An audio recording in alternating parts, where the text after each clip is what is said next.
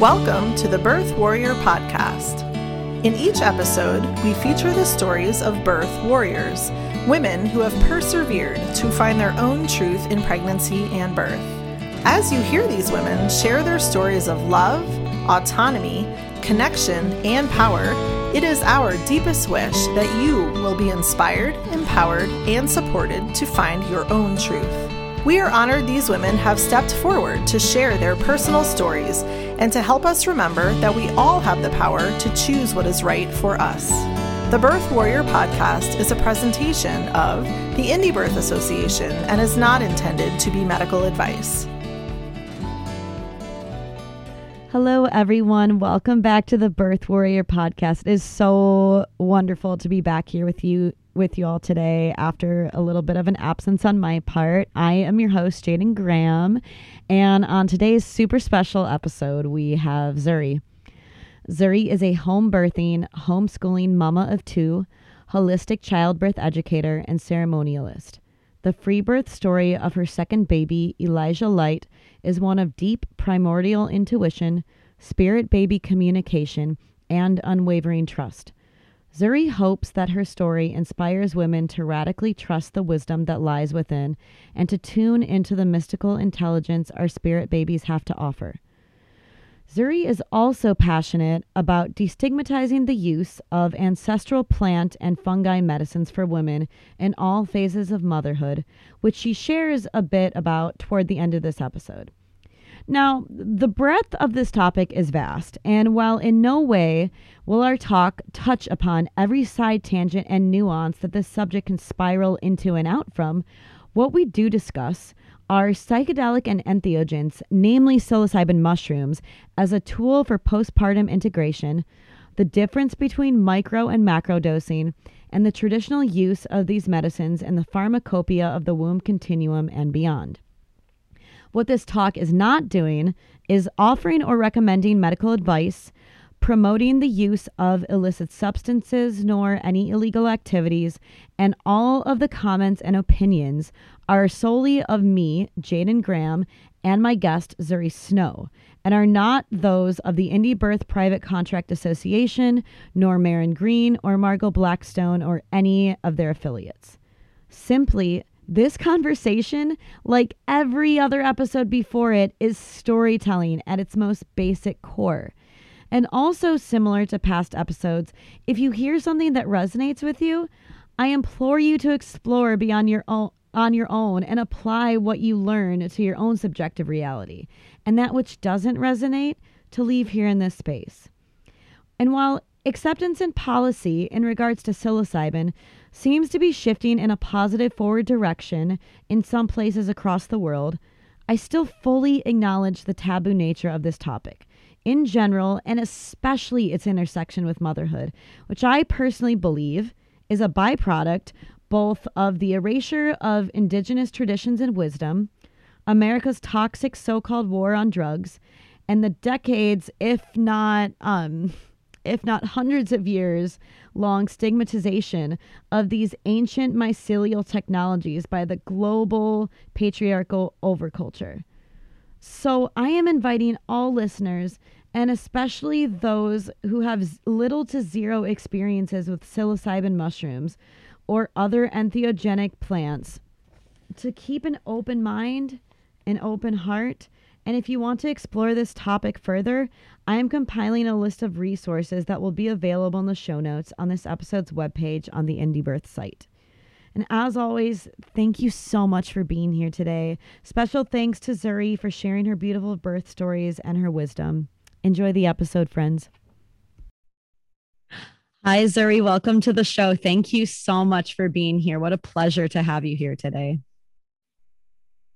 Thank you so much for having me, Jaden. I'm so honored and excited to be here. Yes, me too. So wherever you would like to begin your story, please share. Okay, great. So I'm here to tell the birth story of my son, Elijah Light, who's my second child. And I feel for a little bit of context, I want to go a little bit into the birth of my first child, just so there's a little bit of a backstory. So my daughter was my first pregnancy and I was really young. I was 22. And I didn't know anything about birth before moving into that pregnancy. And it was unplanned and shocking and all of the things. And through a bunch of research, I decided I wanted to have a home birth. And so I hired a midwife, and she's amazing. She's a licensed midwife. And so I ended up having, at the time, what I thought was an epic home birth. And I still think it was an epic home birth. It was beautiful. It was like 9 hours of labor, and baby was born at home. But it was also a difficult birth. I was pushing for a long time, just because my body felt like it needed to. And I also was almost at the 42-week mark, where in New Jersey, where I lived at the time, licensed midwives cannot legally attend past 42 weeks. And so at that point, my midwife, I essentially told her that if I go past 42 weeks, I'm just going to have an unassisted birth because I really don't want to go to the hospital. And, so we were trying to be creative and think of things we could do to naturally induce.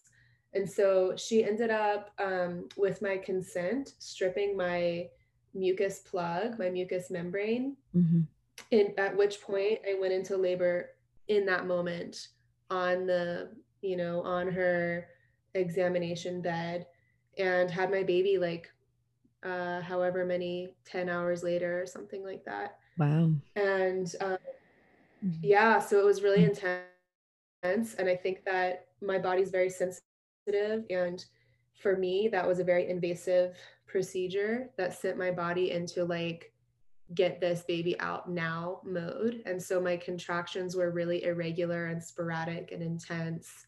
And it was a really hard labor. And I think fast for my first birth. I think it could have been a slower and smoother labor if it had been left alone. And I think I would have gone into labor within a few days anyway at that point. So I felt really happy with that birth. And then fast forward, I got pregnant with my son, like, I don't know, 7 or 8 months after my daughter was born. So it was really soon and back to back, and again, quite shocking. And I only had one moon cycle. And by that point, I had become really interested in advocating for home birth and natural birth, and studying and researching and all of the things. And I had enrolled in a doula program with Wapio from the Matrona Foundation. I know that she's friends with Marin from Indie Birth. And yeah, so I did this doula training with Wapio when I was like probably like 4 or 5 months, probably 5 months pregnant. And during which I also had a very intuitive, I feel like it's important to say that my pregnancy with my son, I was really tapped into my intuition and with spirit baby communication. So for me, that feels like really dropping into my womb and talking to my baby and feeling intuitive responses from my baby and my intuition. And the connection and the communication was just really strong with him and felt stronger than it did with my daughter. And so I was sitting in Wapio's doula training, and she was talking about licensed midwifery. And this was my first time really hearing that there was a type of midwife outside of licensed midwifery, and how a lot of times licensing can put the state's needs and the state's boundaries above the needs of women and above the physiological interest of women.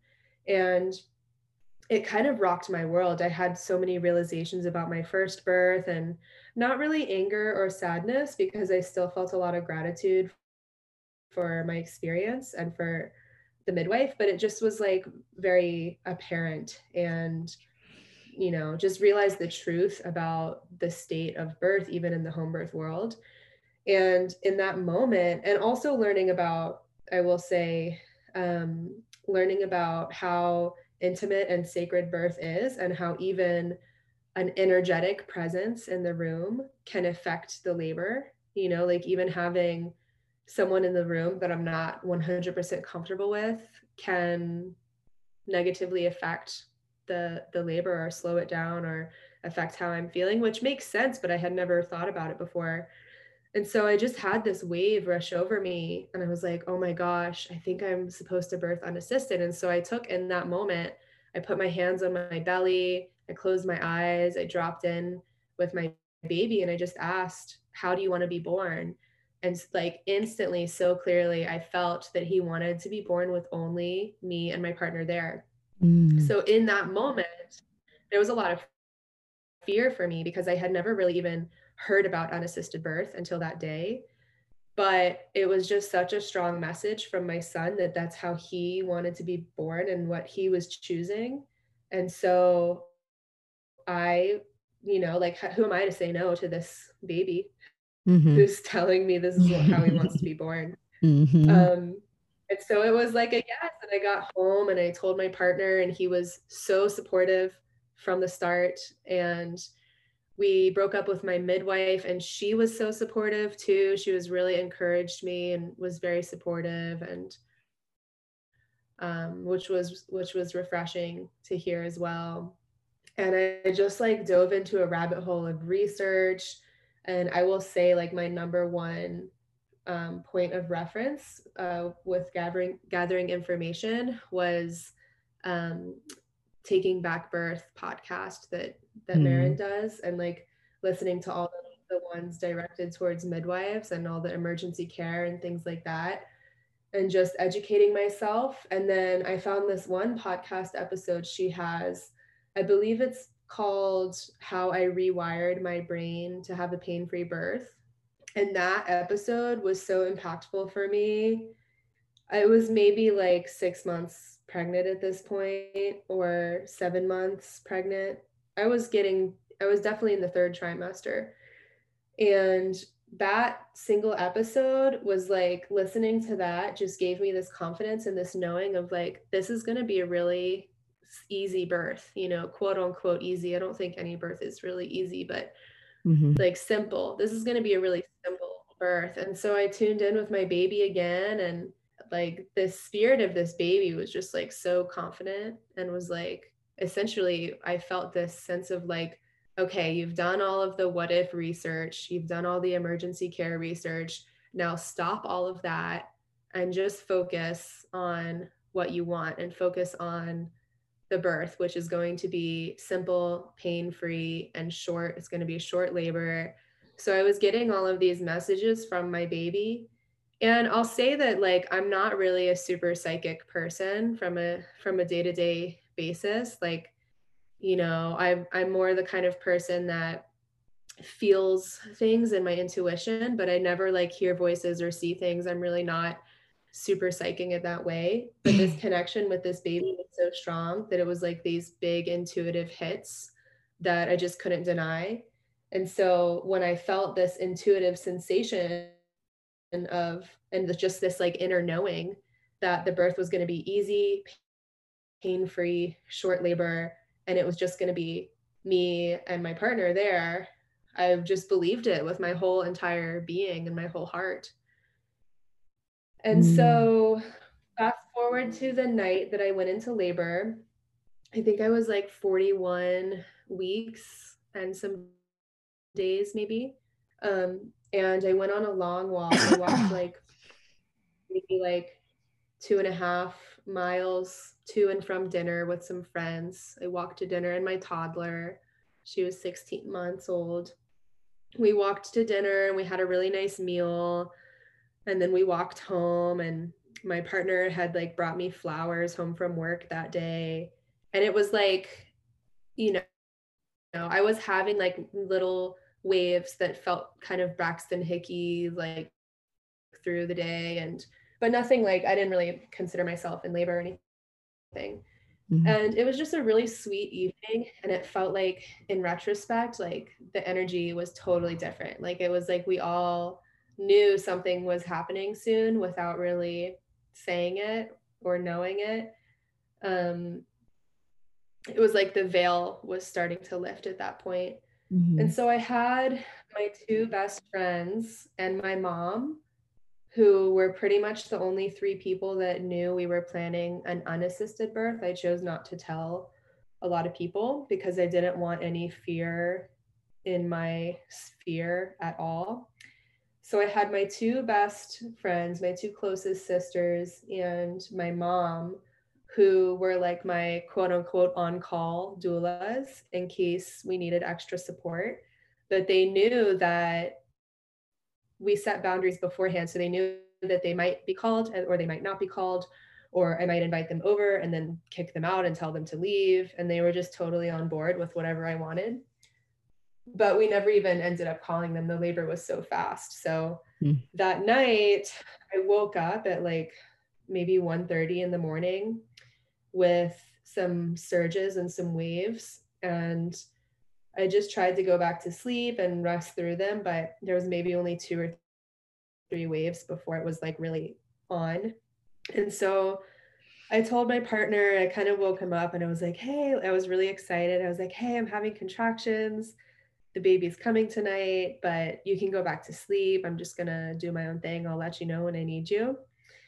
And he was too excited too. So he got up because I was like, you know, at this point it had kicked in pretty quickly, and I was walking around our bedroom and leaning over the bed and like starting to moan a little bit. So he got up because he could tell like, oh, wow, this is progressing kind of quickly. And he filled up the birth pool, and we put on our birth playlist that we had made. And yeah, I just was like walking around the house and moaning and, you know, singing my birth song. And when the pool was ready, I got in, and I think I only had like maybe like 3 or 4 contractions in the water. And at that point, I think there was like 2 contractions that felt intense, but I just gave myself, I like surrendered to each wave. I visualized my body opening. I softened into each wave. And I, you know, I even said like, instead of yelling in pain, I would just say, oh, I'm opening. And really like allowing my vocalization. I love that so much. I just had to say that. I love that so much. Yeah, it was really helpful for me.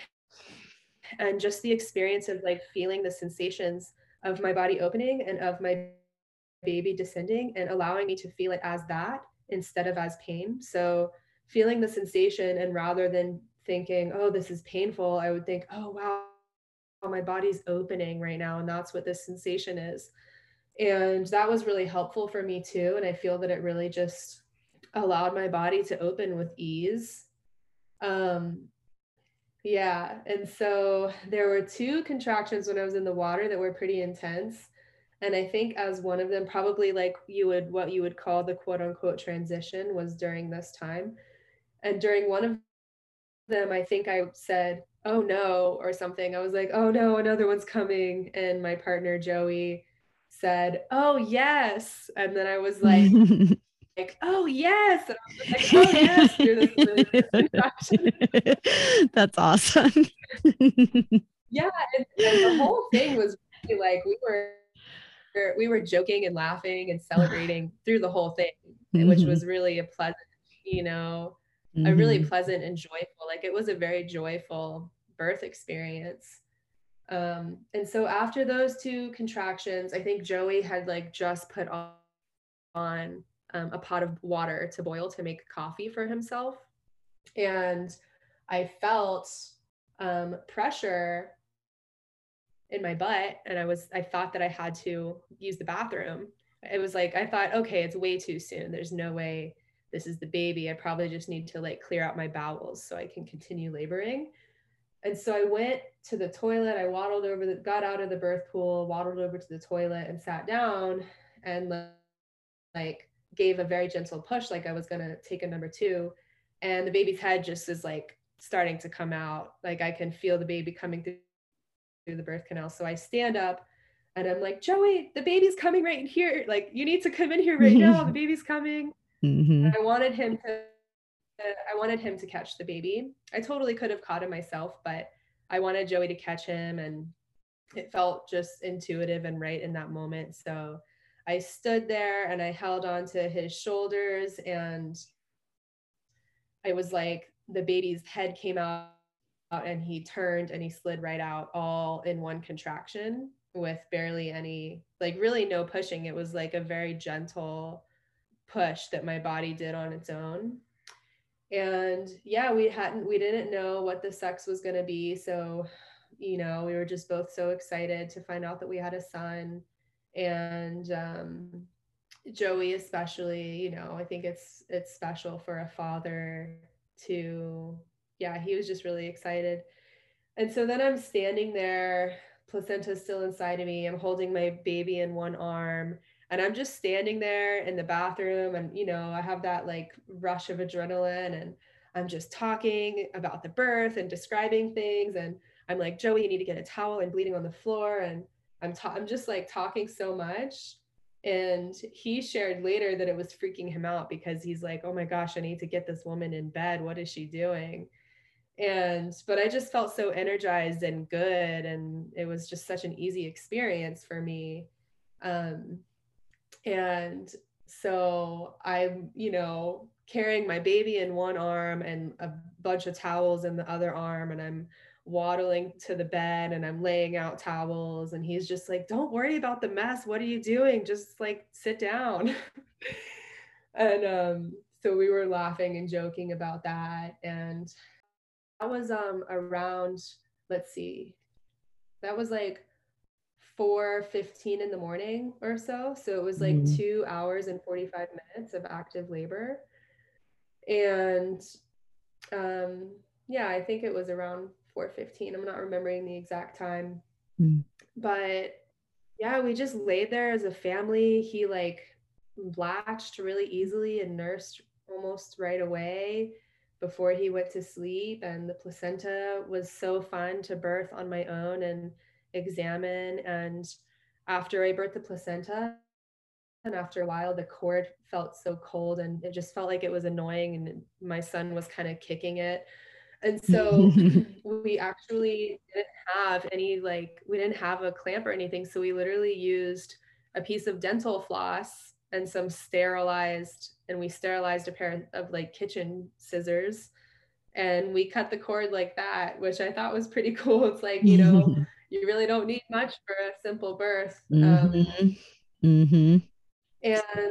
yeah, and then my daughter woke up. We just were like in the bed as a family of three, and my daughter woke up a couple hours later and came in and was just so excited to meet him, and she slept through the whole thing. And beforehand I had thought maybe she'll be there with us, maybe she'll help catch the baby, all of these things. But she slept through the whole thing, which was, I'm sure, for the best because it was less distracting for me. And she came in the morning and was so excited to see her baby brother. And I think like we did a really good job of preparing her by watching birth videos with her and talking to her about it. So she is 16 months old when her brother was born. And she was like, I mean, she is so clearly soul contract to be his big sister because she was so gentle and sweet and loving and patient with me too in those early postpartum days. And yeah, and he just like, the postpartum with him was so much easier than it was with my daughter too. He slept so much better, he nursed easier, he was a more like happy and comfortable baby. And I really think that the way, just like trusting him to lead the way for his birth versus with my daughter, we were really trusting the midwife and trusting the state over my own intuition and my own baby. And I think that difference played a huge part in obviously our birth experience, but also our postpartum experience. Not that I have any regrets. I actually feel totally at peace with my first birth experience, but just kind of viewing it in that kind of analytical, practical mindset, it just seems quite obvious that, like when we really allow space for our intuition to be the main guidance and the main teacher for the birth, then everything is just so much easier for everybody involved most of the time. So Mm. yeah, that's the birth story of my son, Elijah Light. What a beautiful story, and what a beautiful name too. When I read your submission, or when I read your message to me, I just remember just saying his name aloud, Elijah Light, and it just sounded so beautiful. And wow. Yeah. Thank you so much for sharing your story, Zuri. And again, what a beautiful and powerful story. And now, my dear, I um I was hoping we could segue into what personally led me to reach out to you, which is the conjunction of motherhood and psychedelics, including pregnancy, birth, postpartum, and beyond. And I wanted to say, before we deep dive into this topic, I wanted to acknowledge the fact, and, name the shame, if you will, that I am fully aware of how, and this is to the listeners right now, I am fully aware of how taboo this subject is. And my intention with this segment of this episode is that our conversation, mine and Zuri's, may contribute to a growing collective of people, mostly women, and specific to this subject, mostly mothers, that are speaking publicly about psilocybin in hopes to undo the stigmatization that our overculture has created around these medicines that have really been on this planet since time immemorial. And also, what Zuri and I will be engaging in, to just be blunt about it and just be very clear, is simply storytelling. That's it. And none of this storytelling absolutely should not be taken as medical advice, nor are we promoting any illegal activities. We are just simply storytelling. That is it, y'all. And finally, with that, I wanted to also invite listeners to keep an open mind and an open heart as Zuri and I discuss this very important topic, especially if you hold any judgment, fear, or just really have no frame of reference in your own life or on psychedelics in general. So yes, I'm just, calling that in, and just inviting y'all that are listening out there and listening to this episode. And thank you all for joining us to just do that right now. And so, with all that being said, and the intention set, Zuri, I was hoping you could share what inspired you to begin your advocacy work with the intersection of psilocybin and motherhood. Absolutely. Thank you so much. That was so beautifully said as well with that intro. Okay, so my journey into advocacy work for psilocybin and motherhood really began with collecting stories from my community, as well as some of my own experiences in specifically the postpartum. And it started in the postpartum because we live in a culture and a society that is, when you think of postpartum, you think of postpartum depression really in our society. Mm-hmm. And it's so prevalent. It's an epidemic, you could say. And it's thought of as just normal, but it's not normal. It's far from normal. I think the postpartum can be a thriving time. Mm-hmm. And it really began by witnessing some people in my community, as well as learning about Indigenous cultures and ancestral practices, and seeing how so many women around me were using psilocybin, specifically microdosing, sometimes deeper journeys, which we can get into in a minute, what that looks like. Mm-hmm. And we're treating their postpartum depression and anxiety, and we're thriving in motherhood and in parenting. And then it led me into this research of Indigenous cultures, specifically throughout the Americas, South America, Mexico, Native American cultures here in the United States, who use medicines like, it's not even so much that they use these medicines for motherhood and pregnancy, but that it's just a part of their resources for healing and for navigating life through every rite of passage and through every season of life. So, like the mothers and the children are sitting in the peyote teepee, they're sitting in the ayahuasca ceremonies, and the children are getting it through the breast milk, or the pregnant mothers are drinking it. And of course, we're talking about, just to be clear, very small amounts. They're called abuela doses. So it's not like these mothers and children are tripping like the rest of the circle is. It's like they're getting a very small amount so they can be a part of that collective and community ceremony and healing. And what you witness is that in these communities, like postpartum depression almost doesn't exist, and depression in general almost doesn't exist. So when we say that entheogenic substances like psilocybin can treat postpartum depression, it's there's a lot of nuance involved, and it's not so much like it's this magic cure for depression, but it's rather we're looking at these cultures where entheogenic medicines are an everyday part of their lives. They don't live these they don't have so much stress and depression and anxiety that they're riddled with.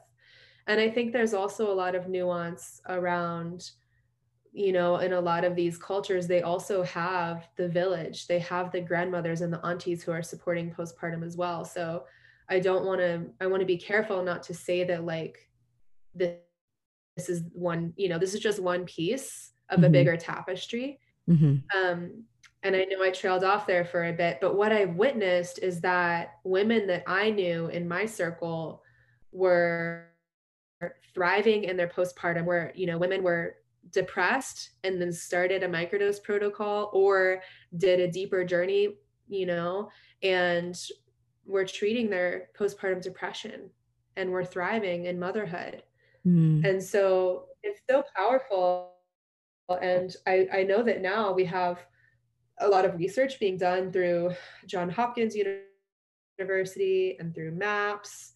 And there's a lot of research that's proving the benefits of psilocybin use, both in heroic doses and in microdosing protocols, for the treatment of depression and PTSD, which I think some postpartum depression can be PTSD as well, depending on the birth experiences. Anxiety, all of these different, mental ailments. And I would love to see that research extending into motherhood and postpartum. And it's like, for me personally, I would love to see that research because it will help it become more normalized and will help the average person see how it's not actually as dangerous as people, the stigma that is created around it or that exists around it. However, I also think it's just so important, while we are doing this research, to also honor the ancestors who have been doing, who have been sitting with this medicine through pregnancy, postpartum, and beyond, and motherhood, since the beginning of humanity. From everywhere in the world, you have entheogenic medicines on every continent in the world. So every single one of us, every single one of our listeners, if you go back far enough in your lineage, certainly before the rise of the patriarchy, women were using these entheogenic medicines during their pregnancy and postpartum. So your ancestors worked with some of these medicines. Right. I mean, even I just wanted to interject, even midwives, I read this last night. I want to say it was around the 1500s. They were using ergot, which that's what LSD is derived from. But it's a fungus, and they were using that for to stimulate uterine contractions for a stalled labor. The uses of this medicine like goes back so far, and it is so amazing how it's seamlessly in so many different cultures around the globe. It's really amazing. But anyways, continue with what you were saying. Yeah, that's amazing. So Albert Hoffman, who is known as the man who first synthesized LSD and first had like the first ever LSD trip, he discovered ergot from those midwives. So actually LSD as we know it today is we have that in theogenic medicine because of midwifery at that time. So there's a lot of intersection between birth and psychedelics. And so yeah, the postpartum is a huge piece, and that was definitely my first introduction. And then I just went deeper and deeper into the rabbit hole, and I started learning about entheogenic medicines in preparation for birth, both before pregnancy, like when you're still planning on, kind of the conscious conception journey, and even during pregnancy, in responsible doses to help prepare for birth, especially for women who have previous birth trauma or who have never given birth before. And what we know for, I'm sure a lot of the listeners here are interested in birth or have studied birth some and understand that birth is an altered state of consciousness. You know, we can look at the brainwave states of birth. We can look at the hormones that are flowing through. And by definition, birth is a psychedelic journey unto itself. And so what we see is that in these cultures where psychedelics are a normal part of life, and where these women have a lot of experiences in altered states of consciousness, their births tend to be a lot more simpler and easier because they know how to navigate that space. Of course, birth is different. It's its own unique altered state of consciousness. But, you know, a lot of the Western world has not experienced any sort of altered state of consciousness other than like when they're dreaming or when they're young children who are just naturally in a slower brainwave state. And so what we can see is that a deeper experience with psilocybin can help women navigate the altered state, because you learn lessons like surrendering to the experience and giving yourself to it and opening up to the lessons that you need to receive from the earth or God or the universe or whatever you want to call it. And even for women that I've read and heard stories of women doing a little bit of a deeper journey in the later second trimester in a ceremonial setting, where they are setting the intention to face any fears that they have around their birth and work through them before the actual birth happens, which I think is really profound and amazing. And again, just to speak to your disclaimer and the disclaimer to our listeners, is we're speaking about, you know, these people in these cultures and traditions who are comfortable with these medicines and have been using them for their whole lives, and whose grandparents have been using them, and beyond that, you know, for many generations. And so I think it's definitely important to recognize and to note that in the Western world, if women don't have experience with these medicines already, I do not think that pregnancy is a good time to experiment for the first time. Nor do I think that it's necessary for most people, you know, but I do think it's an interesting conversation, and that the potential is so astounding and beautiful, and the potential of how psilocybin could assist in the preparation for birth, in the healing of birth trauma, and the integration of motherhood. There's the potential is just so incredible. It's there. Yeah, absolutely. It's on a continuum. It's ever expanding. And I wanted to just kind of touch upon something that you had mentioned before I move into my next question for you. You had said something about the brain state waves, and I also took Wapio's training, the holistic doula training as well, and it was life-changing, truly. And I remember her going into the different brainwave states that you enter into when you're in birth. And I believe that if, and you can totally correct me if I'm wrong, I believe that when you hit transition, that you go into a delta wave brain state. And I'm curious, just if you know this, do you have, or have you ever looked into by chance what brainwave state you are in when you have taken psilocybin, like when you've taken a macro dose, I guess? Absolutely. So when you're on a macro larger dose of any entheogenic substance, whether it's psilocybin or ayahuasca or peyote or anything else, you are in a deep delta brainwave state. This is the brainwave state we get when we're in a deep, deep, deep meditation where we're having visual downloads, or when we have like prophetic dreams. Like if I think most women have had some dream at some point in their life where they're like predicting the future, or some kind of prophetic amazing, or they're connecting with an ancestor who's passed on. That's also a deep delta state. So absolutely, when you are in like through the transition and in the peak of your labor, you are in a deep delta state. Mm-hmm.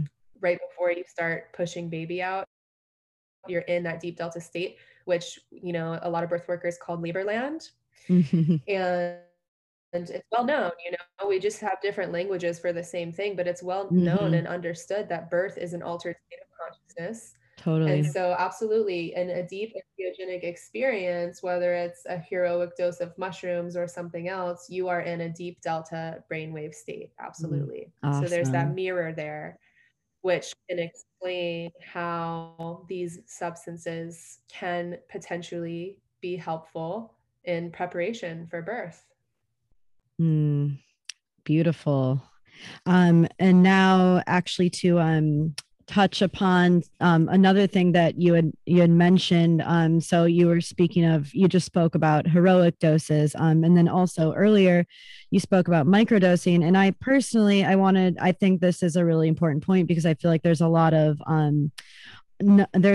misunderstanding between a macro dose and a microdose, and I think some people confuse that microdosing has the same potential effect as far as your state of mind and state of consciousness when you do take a macro dose.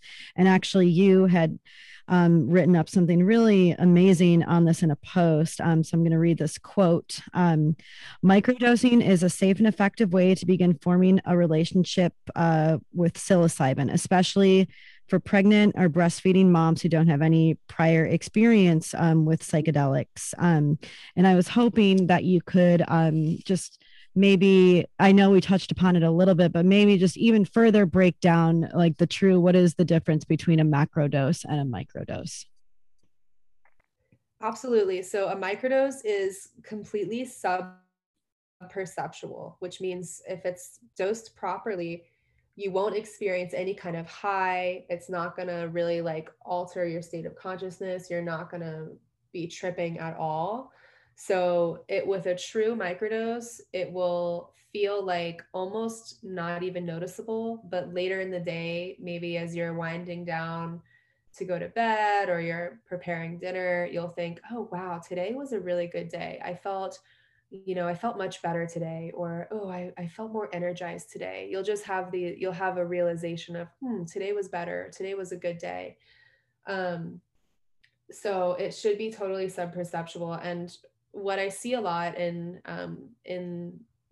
people who don't really understand true microdosing is they'll just like eat a little mushroom and think that a small mushroom is a microdose, but they're actually taking too much, and Mm-hmm. it turns them off from it because they think that that's what microdosing is, and they're feeling uncomfortable at work or uncomfortable with their kids, when that's not at all the case. So a true microdose can be anywhere from like a 0.1 gram to a 0.5 gram, which is like half a gram. Mm-hmm. Again, this is not advice, but I do think it's best for people who want to experiment to start on the smaller end. So start with a 0.1 and, see how you feel.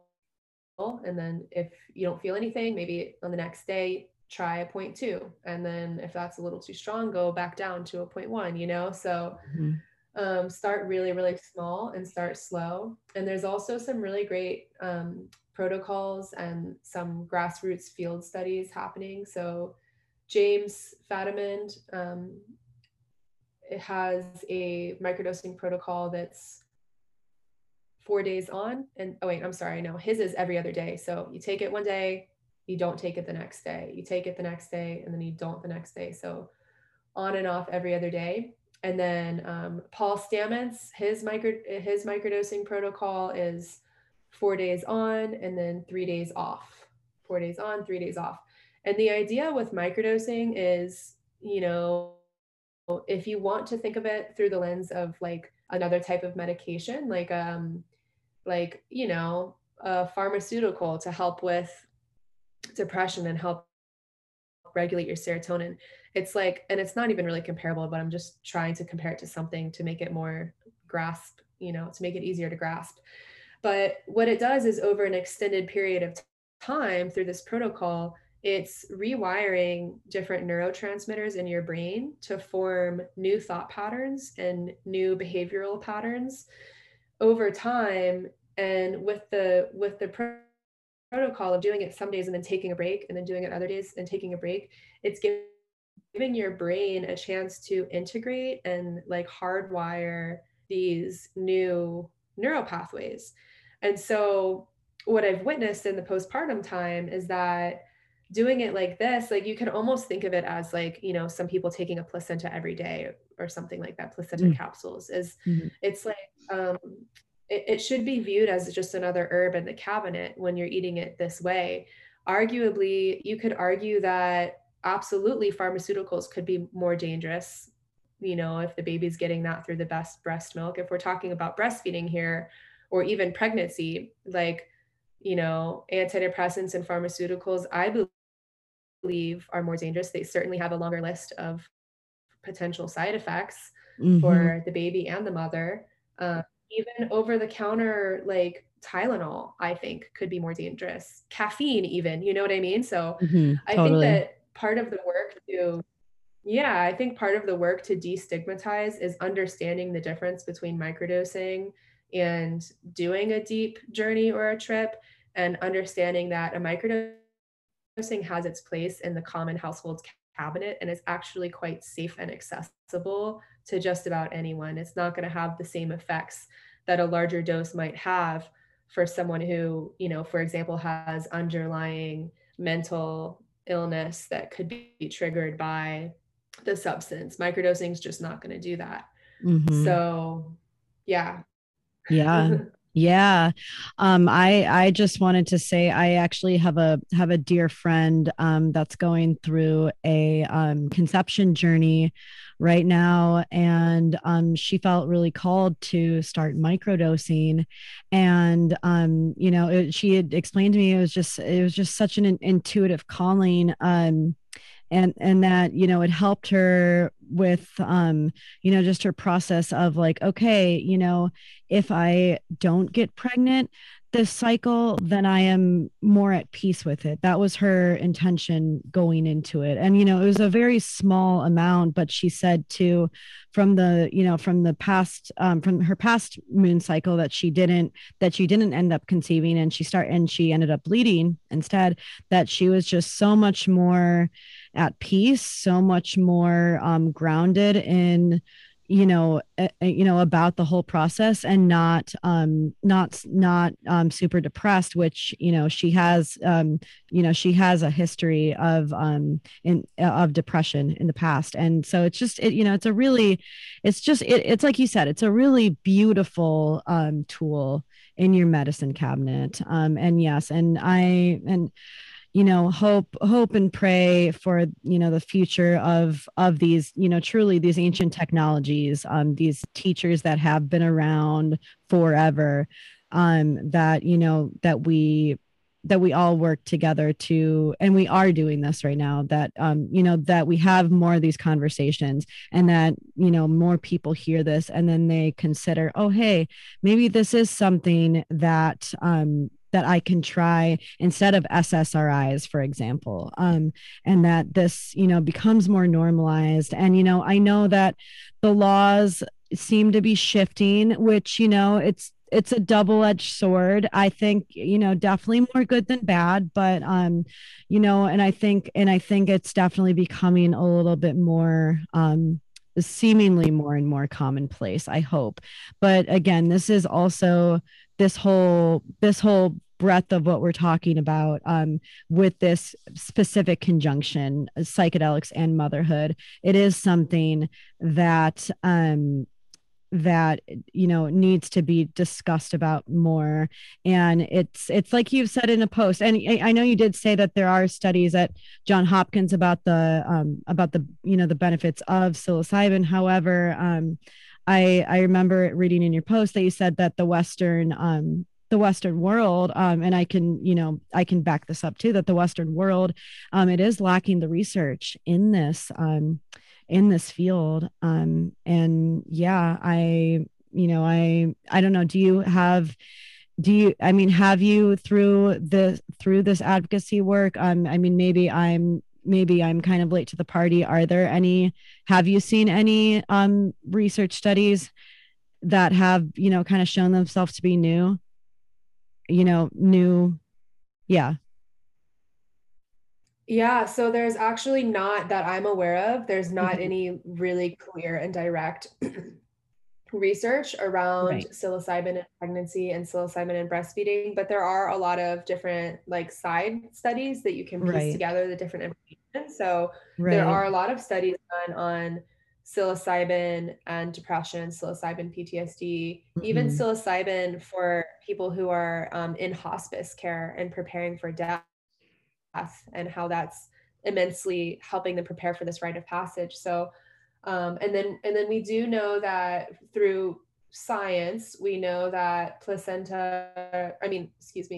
that psilocybin does pass through the placenta and then it does go into the breast milk. However, we know that it's first filtered through um, the liver and then it is filtered through the placenta. And so there are some barriers, and the digestive system as well um, filters it as well. So we know that it's a very like a lot smaller amount of psilocybin that ends up going through the breast milk. So Mhm. it's like we have some information, and Right. women can do their own research and Right. choose what's best for them based on that research.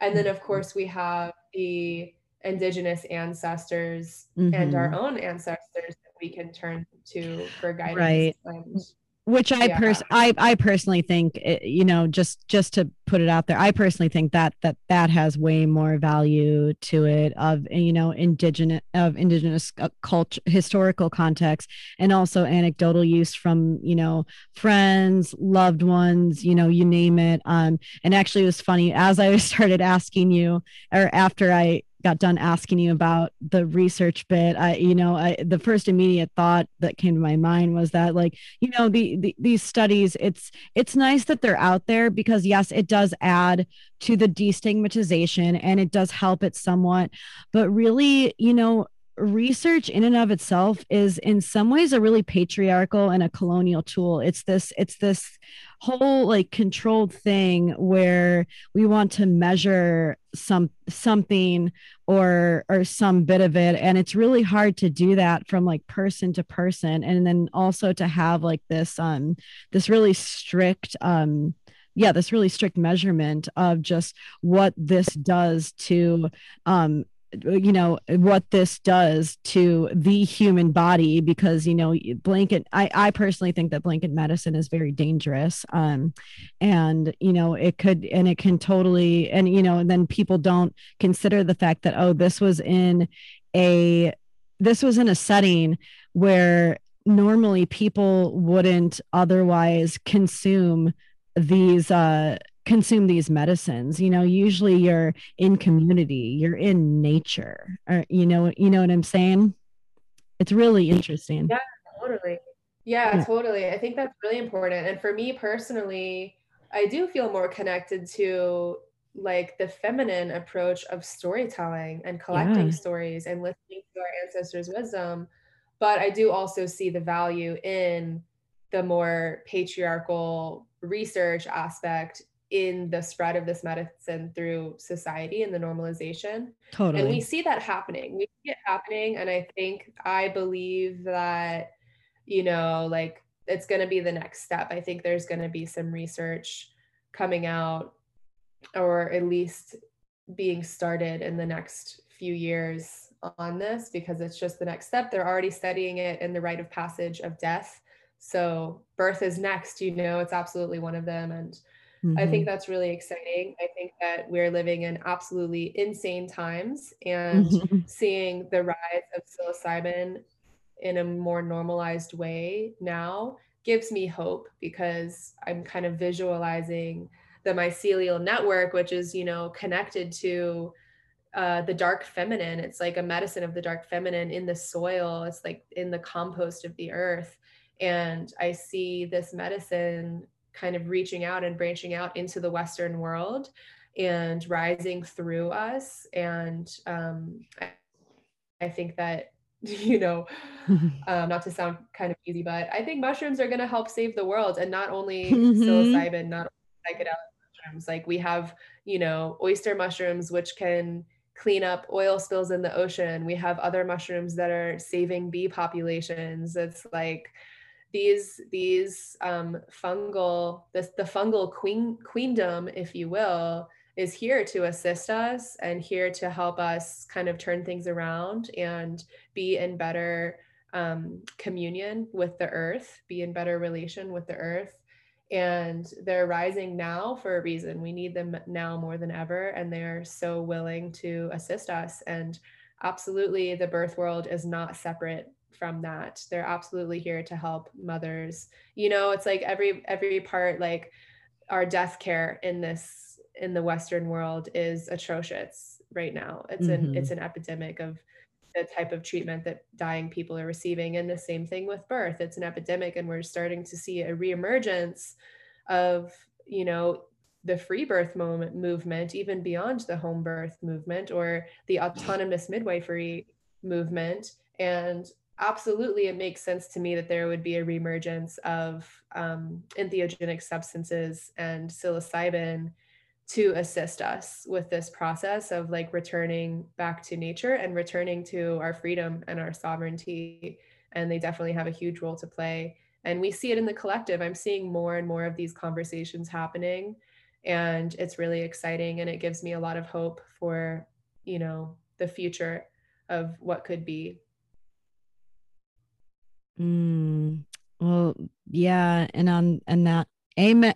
Amen to everything that you just said right there. And yes, so much hope. And Zuri, thank you so much for being here. First, for allowing me to hold space for you and trusting me to hold the space for you to share your story and for you to be here today to record your story. It is such a privilege to talk to you today, and I really hope that we just continue these conversations more and more, because you seem so amazing. You are amazing. And it's such a treat to have you here today. Like, such truly, it's such an honor.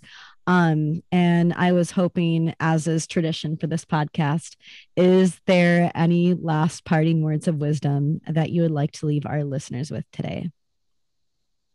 Oh, I think the last parting wisdom for our listeners would just be to always, always, always tune into your intuition above any outside information. And if that's difficult for you, start to practice and start to learn and hear the voice of your intuition and what it feels like and sounds like for you. And yeah, just know that your intuition, your inner guidance is the most wise tool and the most intelligent resource that you have of any of the others. So Yeah, with that, Mm. thank you so much, Jaden, for having me. It's been such an honor. This conversation has been so fun and inspiring, and I'm so grateful for the space that you're holding and the storytelling that you're doing to share all of these stories and show women and families what's possible.